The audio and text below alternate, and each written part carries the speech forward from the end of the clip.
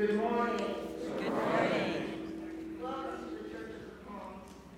I'm Judy Lutz, and I sing in the chancel choir. Let us now prepare our hearts for worship as we bow our heads for the prayer invocation. Almighty God, we pray for your blessing on the church in this place. Here may the faithful find salvation and the careless be awakened. Here may the doubting find faith and the anxious be encouraged. Here may the tempted find help and the sorrowful comfort. Here may the weary find rest and the strong be renewed. Here may the aged find consolation and the young be inspired. Through Jesus Christ our Lord. Amen. Now let us praise God through our worship.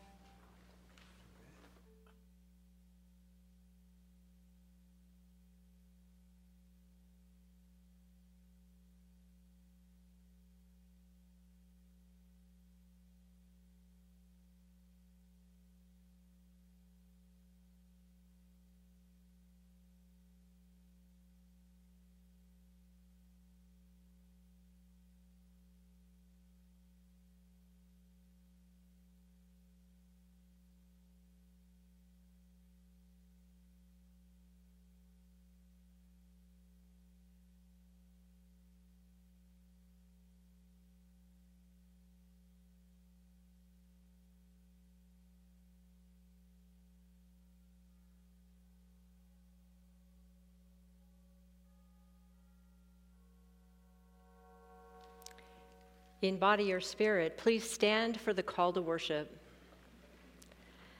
As we gather this day, each of us brings something to worship. We bring the burdens of the week. We bring prayers of hope and prayers of anguish. We bring our voices and our offerings and our questions. We bring our faith, tattered or whole as it may be. We bring all this to each other and to God, whom we worship today. Let us worship God.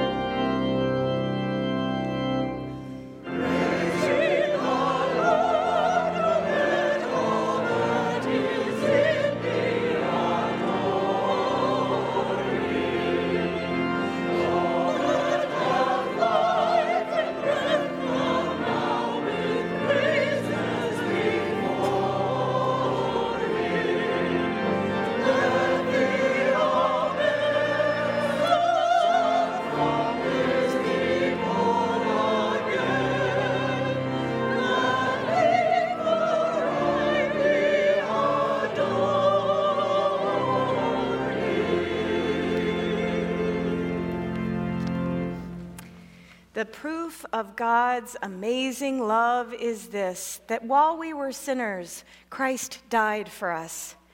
Because we have faith in him, we dare to approach God with confidence.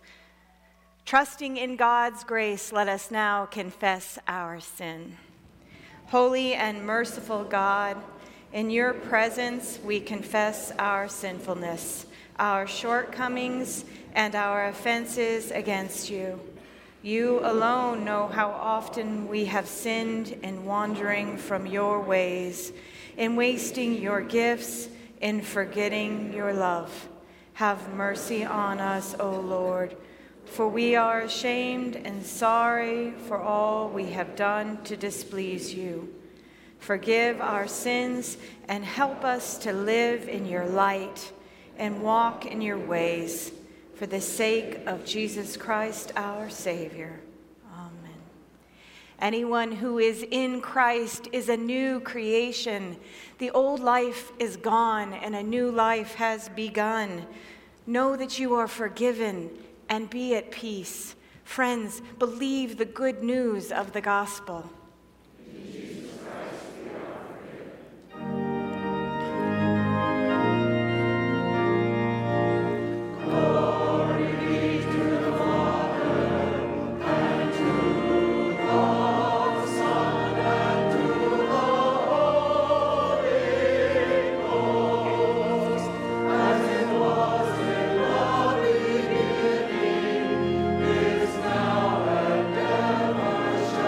Be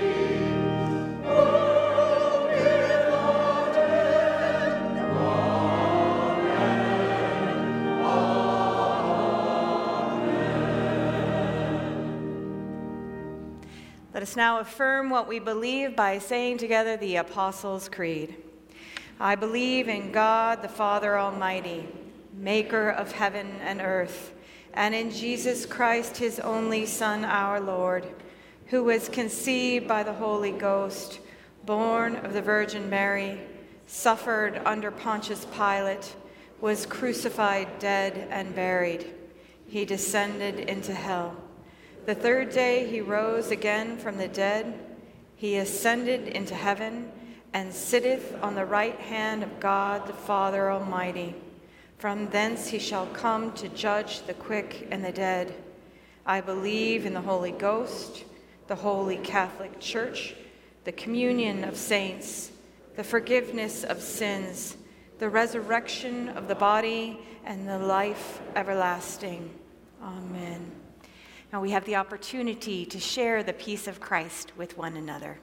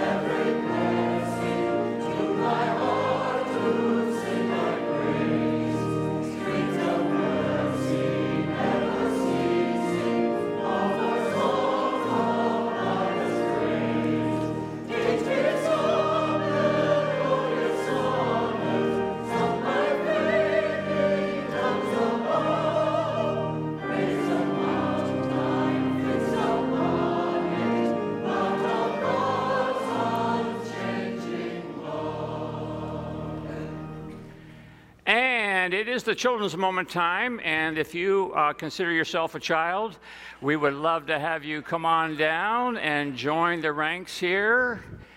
Church of the Palms, that means below the age of 50. You're welcome to come down to be with us today. So good to see everybody. They're still coming. The buses will wait. It is so good to see you all. Good morning. Let's try that again. Good morning. Good morning. Excellent. Good. You don't get to drink coffee as much as your adult friends do, so you're maybe not as awake. It is so good to see you. I have a question for you. Who here can tell me what a thermos is? Who can tell me what a thermos is? Something you put food in? Yeah, it's something you put food in, exactly right. And anybody want to add to that of what is a thermos? I didn't think this would be a trick question, but let's... Is it something that measures the temperature? Ooh, close. It has something to do with temperature, exactly right, yes. You put water in it? Well, you do. You can put water in it. Yep, exactly. You can put food in it. You can put water in it. Anybody else have a guess on what a thermos is? Well, a thermos is, I'm going to hand this, Carol, would you like to answer the question? It can keep things hot, or it can keep things cold. Well, thank you very much. You can hold on to that mic now. So, exactly right. A thermos is something you can put. Often what people do is put either something really hot liquid in to keep it hot for a while, or you can put something really cold into it and keep it cold for a while. And I happen to bring a thermos with me today that I'd like to share with you. I just happen to have this on my desk, and That M does not stand for McConnell. That's my last name, but it stands for Michigan. But anyway, this was made by a local company, Tervis. So we're glad to support our local industries here. And this morning, I put into this thermos some hot coffee.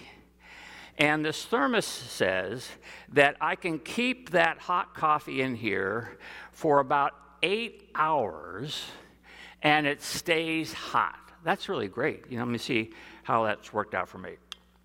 Oh.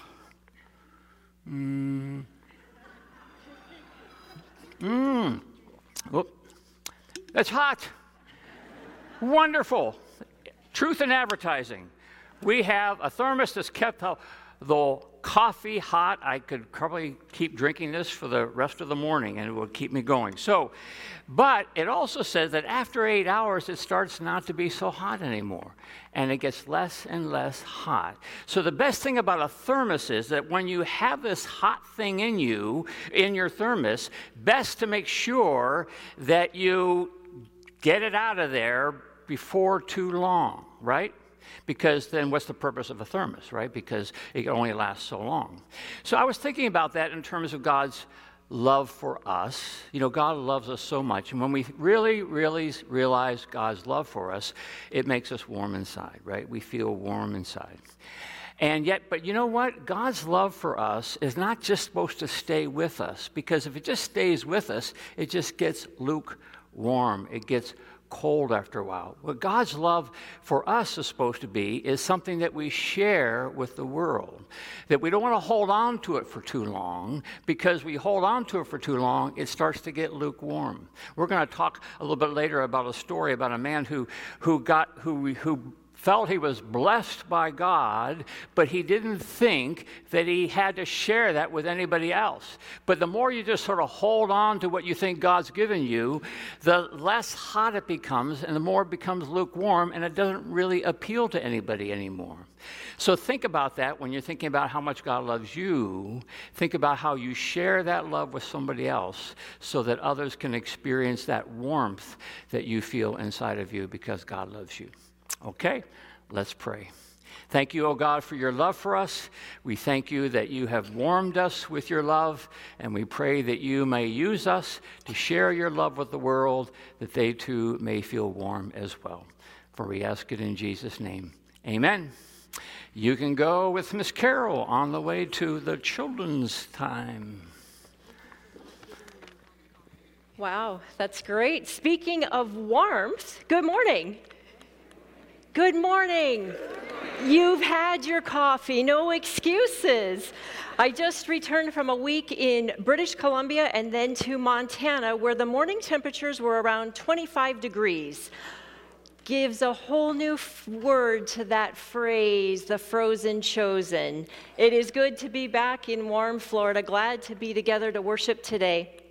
We heard from about 100 of our Comcast worshipers who worship with us on Channel 189, hundreds of them, and we are delighted that you responded because we are now in negotiations with Comcast to continue that service. It is our deepest hope to do that.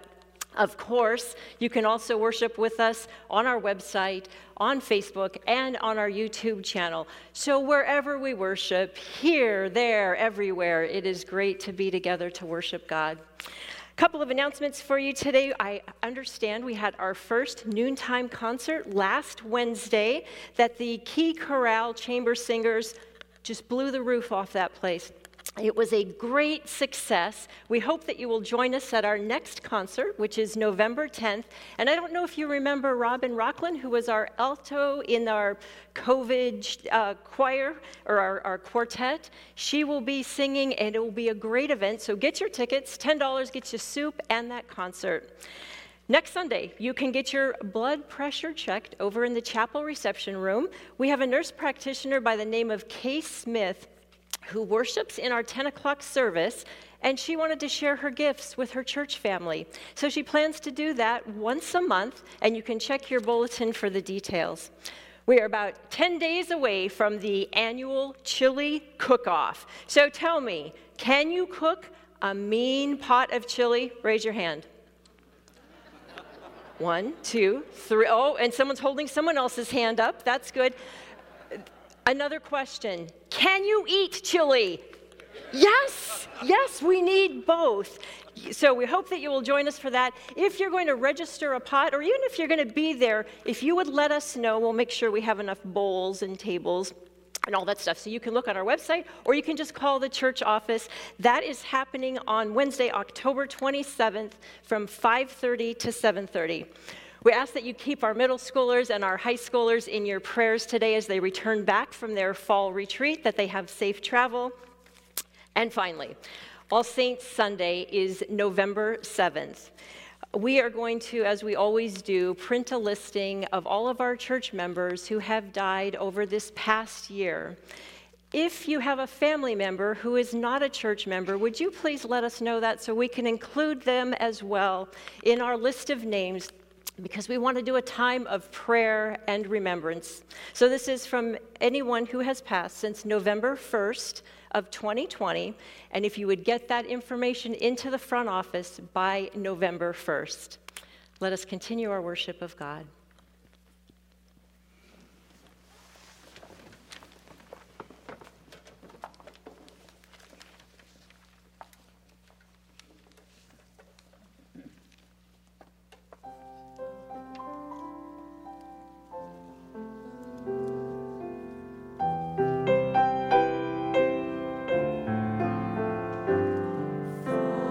Food in a world where many walk in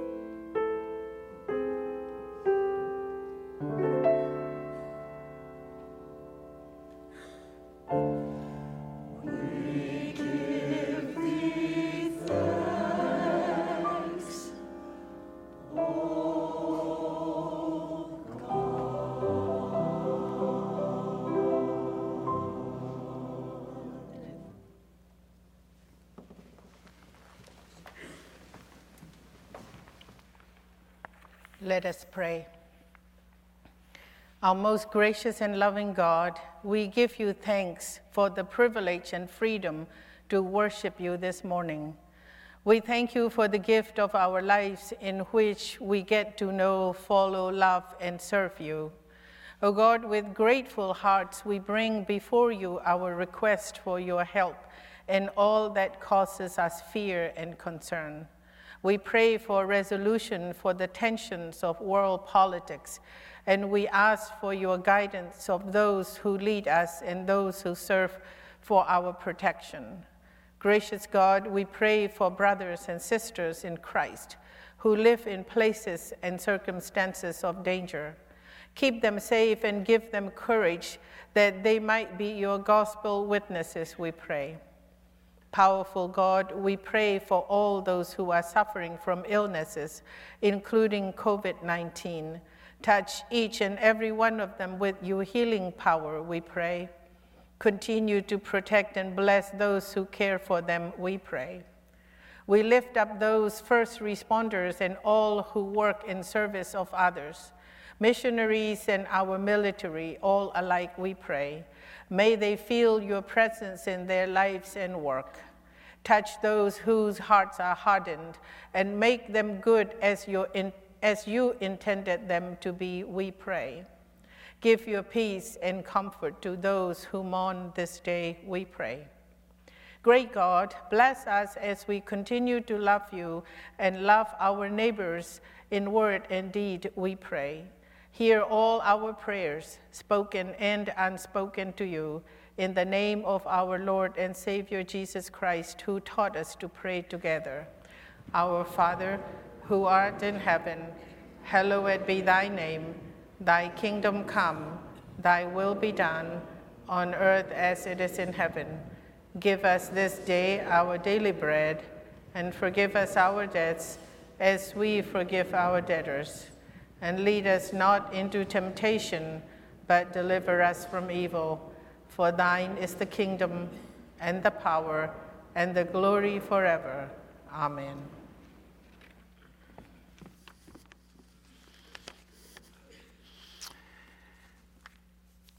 Our moment of gratitude today, as it does every day, gives us pause to remember all that for which we are grateful, and there is quite a lot.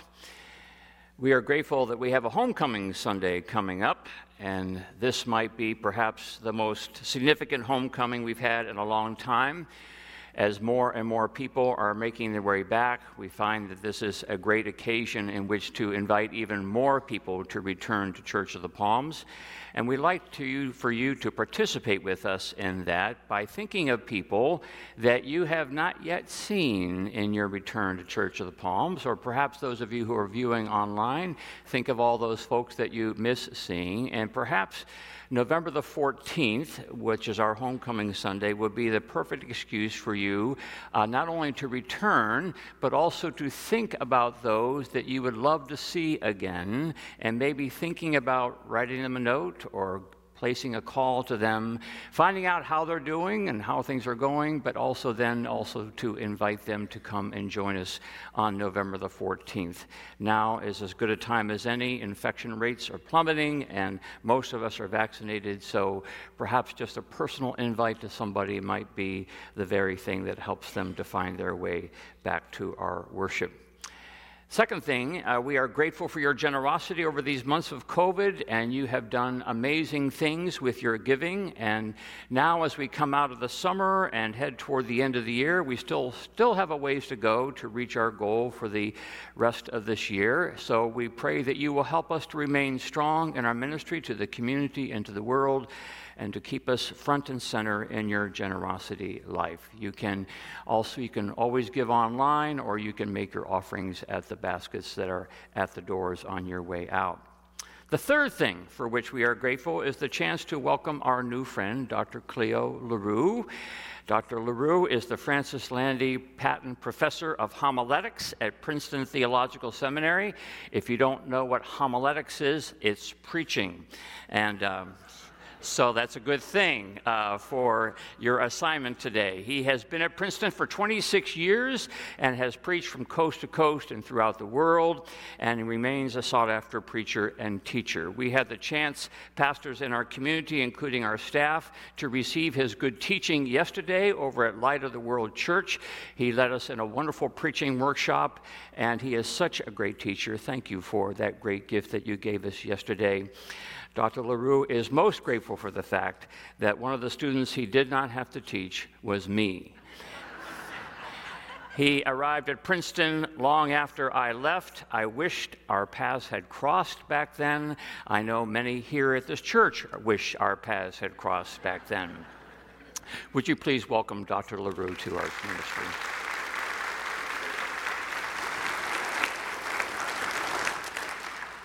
Let us continue our worship with our moment of gratitude.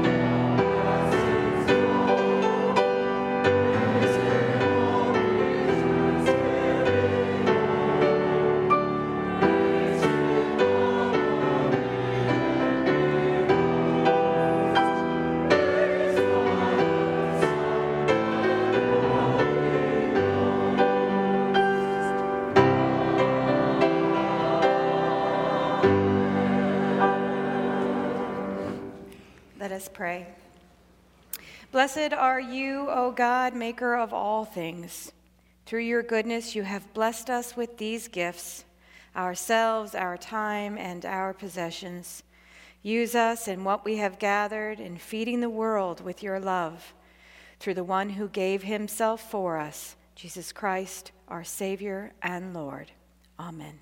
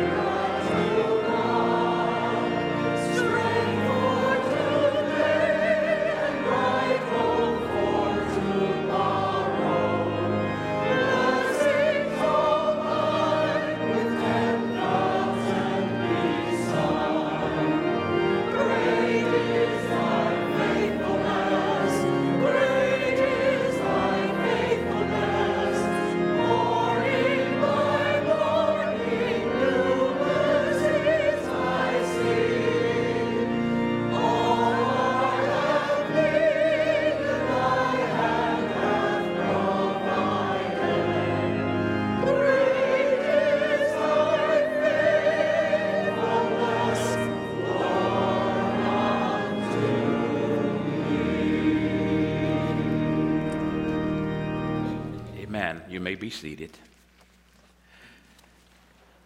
Our scripture lesson for the morning is found in Luke, the 16th chapter, verses 19 through 23. They read thus. There was a rich man who was dressed in purple and fine linen, and who feasted sumptuously every day. And at his gate lay a poor man named Lazarus, covered with sores, who longed to satisfy his hunger with what fell from the rich man's table. Even the dogs would come and lick his sores. The poor man died and was carried away by the angels to be with Abraham. The rich man also died and was buried. In Hades, where he was being tormented, he looked up and saw Abraham far away with Lazarus by his side. This is the word of the Lord. This passage of Scripture I have read in your hearing is not about hell. It mentions hell, but hell is not the focus of the story. Jesus did not tell this story about a rich man and a beggar to scare us out of Hades or to scare the Hades out of us. He did not tell it to suggest what kinds of people go to heaven and what kinds of people go to hell. Nowhere in Scripture does Jesus ever suggest that being poor guaranteed heaven or being rich guaranteed hell. Jesus did say it was easier for a camel to go through the eye of a needle than it was for a rich person to enter into the kingdom of heaven, into the rule and reign of God upon this earth. He said that because Jesus knew there would be some wealthy people who would be more inclined to trust in their riches than they were to trust in God. But this story is not about hell. Moreover, Jesus, the historical Jesus, was not the first one to tell a rich man beggar story.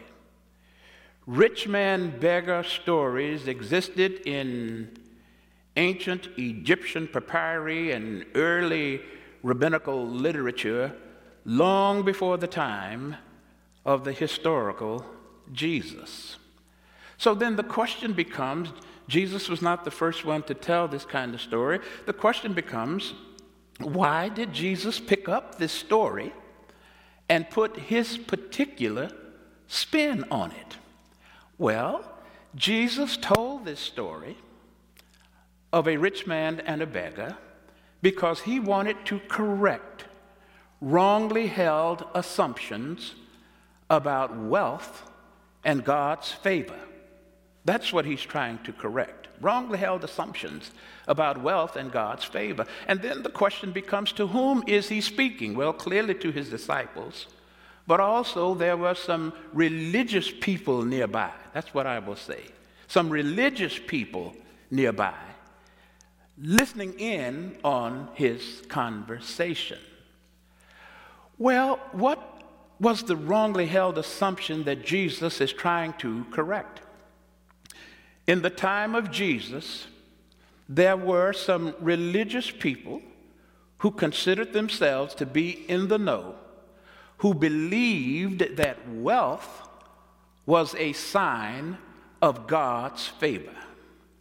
They believed that if you had managed to pull yourself up by your own bootstraps, things were well with you financially, lots of money in the bank, things that you owned, there were people who believed that was a clear sign that you had found favor with God. And conversely, these people believed that if you were struggling to make ends meet, if you were living from paycheck to paycheck, from hand to mouth, they believed that you had done something to displease God. So Jesus picks up this story to correct that wrongly held assumption. And he begins by talking about the wealthy man. Jesus said he lived in a wealthy place. He talks about his clothes. He said his clothes were made of wool and dyed in purple. His inner garments, the KJV, says his inner garments were made of fine Egyptian linen. The wealthy man dressed wealthy. Some writers think Jesus is being a little comical here when he talks about his inner garments, because what Jesus is really saying is that his underwear were made of fine Egyptian linen. The rich man did not walk downtown Sarasota.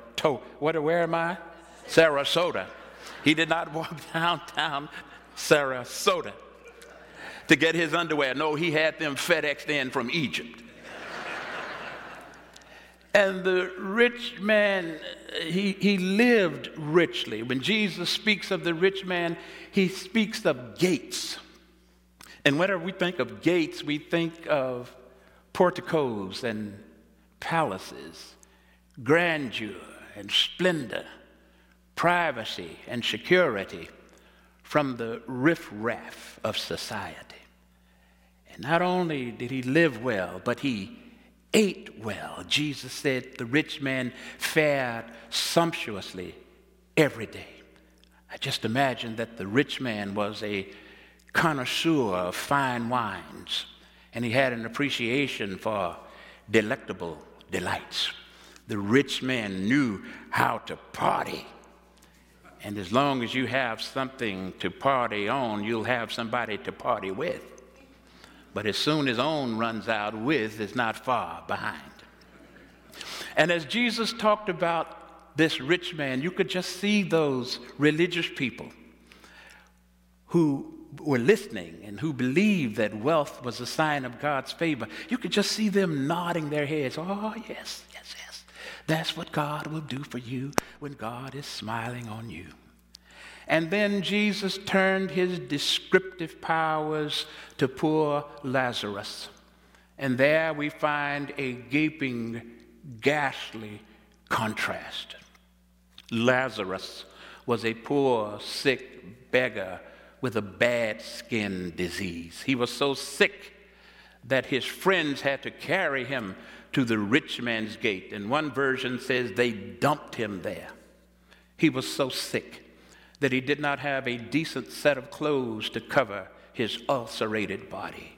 He was so sick that the dogs picked up on the stench of his sores, and they came to lick them, and Lazarus did not have the strength to shoo the dogs away.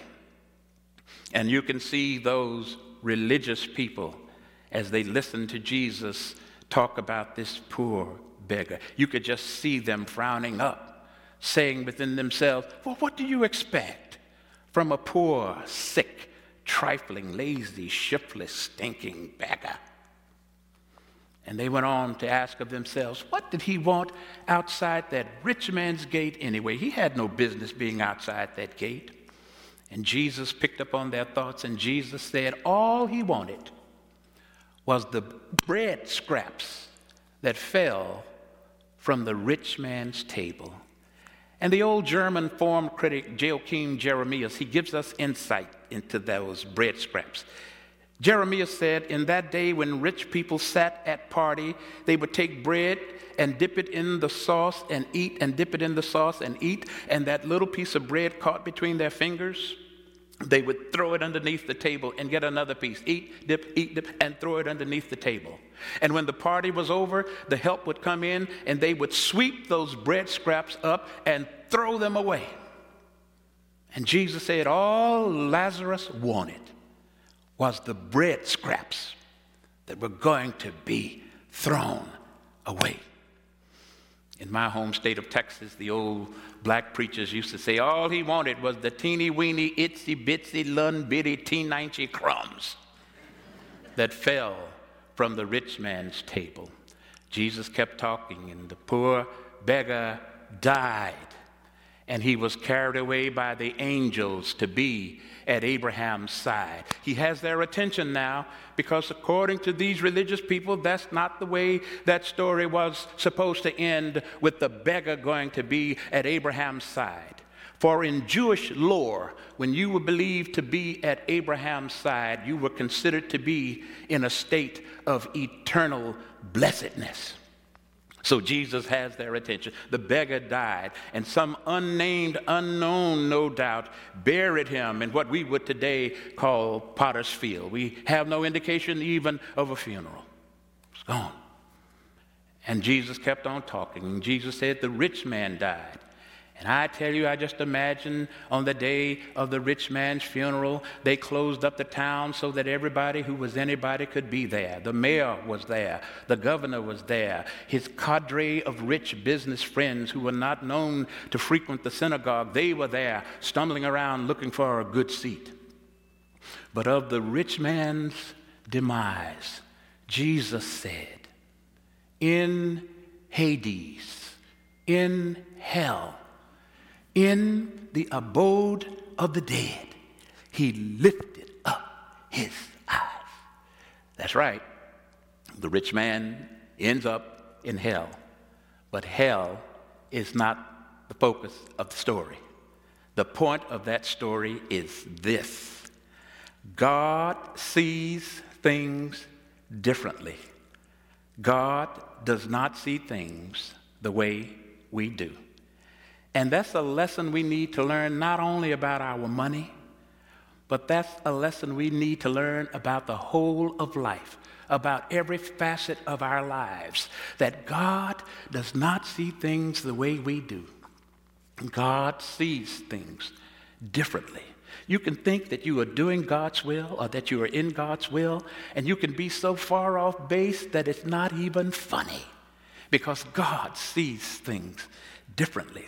So those things we care about so deeply, pursue so passionately, believe in so doggedly, those things that claim so much of our time, our energy, and our attention, those hopes and dreams to which so many of us aspire, every now and then we ought to stop and ask ourselves, I wonder if this stuff that claims so much of my attention, I wonder if this stuff really matters to God. Because God sees things differently. I was born and raised in the city of Corpus Christi, Texas, on the Gulf of Mexico. And there was a wonderful man in my town. I would call him Mr. Will. He was a businessman, a wonderful man. But he had this inferiority complex that he didn't quite measure up to other people. So he was always doing things to try to prove that he was just as big as the other guy. He had a wonderful little small business, and he'd go down to the bank and borrow too much money and have trouble paying it back. He bought a used luxury car to show that he had arrived, but he didn't have the money to keep it up. He couldn't service it. So he would ride around in the summertime in that Texas heat with his windows rolled up. We thought he was smiling, but he was really just hot when he was riding through there. And he retired and he moved to East Texas, to the Piney Woods. And we thought so much of him, but some of us who were boys growing up under him, we went to see him one day in his retirement. And I will never forget what he said. He said that he felt that his life had been a failure because he learned too late in life that stuff that mattered so much to him mattered so little to God. And I thought, what a pity to be consumed by stuff that does not count, to be caught up in stuff that matters so little. How sad to attach worth and value to something only to discover too late that it mattered so little to God. What a pity to think you are right about something, so right that sometimes you're even willing to tear up the church only to discover that God did not see it that way. Well, I think the question becomes, well, preacher, how do you know when you're seeing things the way God sees them? Well, you probably won't like my answer, because I think it's difficult to discern God's will. God's will is not easy to discern. And I know, and you do too, I'm sure, I know some people who go around bragging about how well they know God's will. Oh, honey, when it comes to God's will, oh, I know that I know that I know that I know that I know. And I say, well, you know too much. because God's will is difficult to discern. God's will often involves paradox. It often involves reversals. It often involves a radically different way of seeing and doing and loving in the world. So how do you know? I don't think you can, but you ought to follow at least these 3 steps. Allow yourself to be guided by the Scriptures. Approach whatever it is with clean hands and a pure heart. And trust what Calvin called the inner testimony of the Holy Spirit to guide you in the ways of God. Secondly, may I say that this rich man ends up in hell because Jesus wanted us to know that there comes a time in every situation when it's too late. Too late to do better. Too late to do differently. Too late to make a change. Too late. There comes a time in every situation, including yours, when it's too late to do it God's way. Oh, my goodness. Jesus wanted those religious people who were listening to him to know that they not only had a chance to know better, but they had a chance to do better. But it would not last always, for there comes a time in every situation when it's too late to do it God's way. This is not a story about hell. This is a story about lost opportunities to live life according to God's plan. That rich man did not end up in hell because he was rich. Being rich is not a sin. Money complements my spirit. I feel better when I have some in my pocket. Being rich was not his sin. Being rich was his opportunity. But he passed up every opportunity to live his life according to God's plan. Lazarus did not stay out by that rich man's gate forever, but he stayed out there long enough to be noticed by the rich man. If only the rich man had asked, why has God been so good to me? Why has God so often blessed everything my hands have undertaken to do? Why has God blessed my family the way God has? Why has God been so good to my children? Why? Surely God has blessed me for something more than buying fancy underwear and throwing all-night parties. Maybe if he had asked that question, maybe, just maybe, somebody would have said to him, Mr. Rich Man, there's a beggar outside your gate. Maybe God is trying to tell you something. Tell me what? Maybe God is trying to tell you that creature comfort, worldly gains, and material success are not the only things that matter to God. Your bling-bling and your Benjamins, your jewelry and your money are not the only things that matter to God. Love of neighbor, kindness to strangers, duty and responsibility to others, a love of all creatures, great or small, a healthy concern for the environment, these things also matter to God. Oh, my friends, this morning, please don't miss your opportunity to live life according to God's plan. Search for it, pray for it, look for it each and every day of your life. And the people of God said, Amen.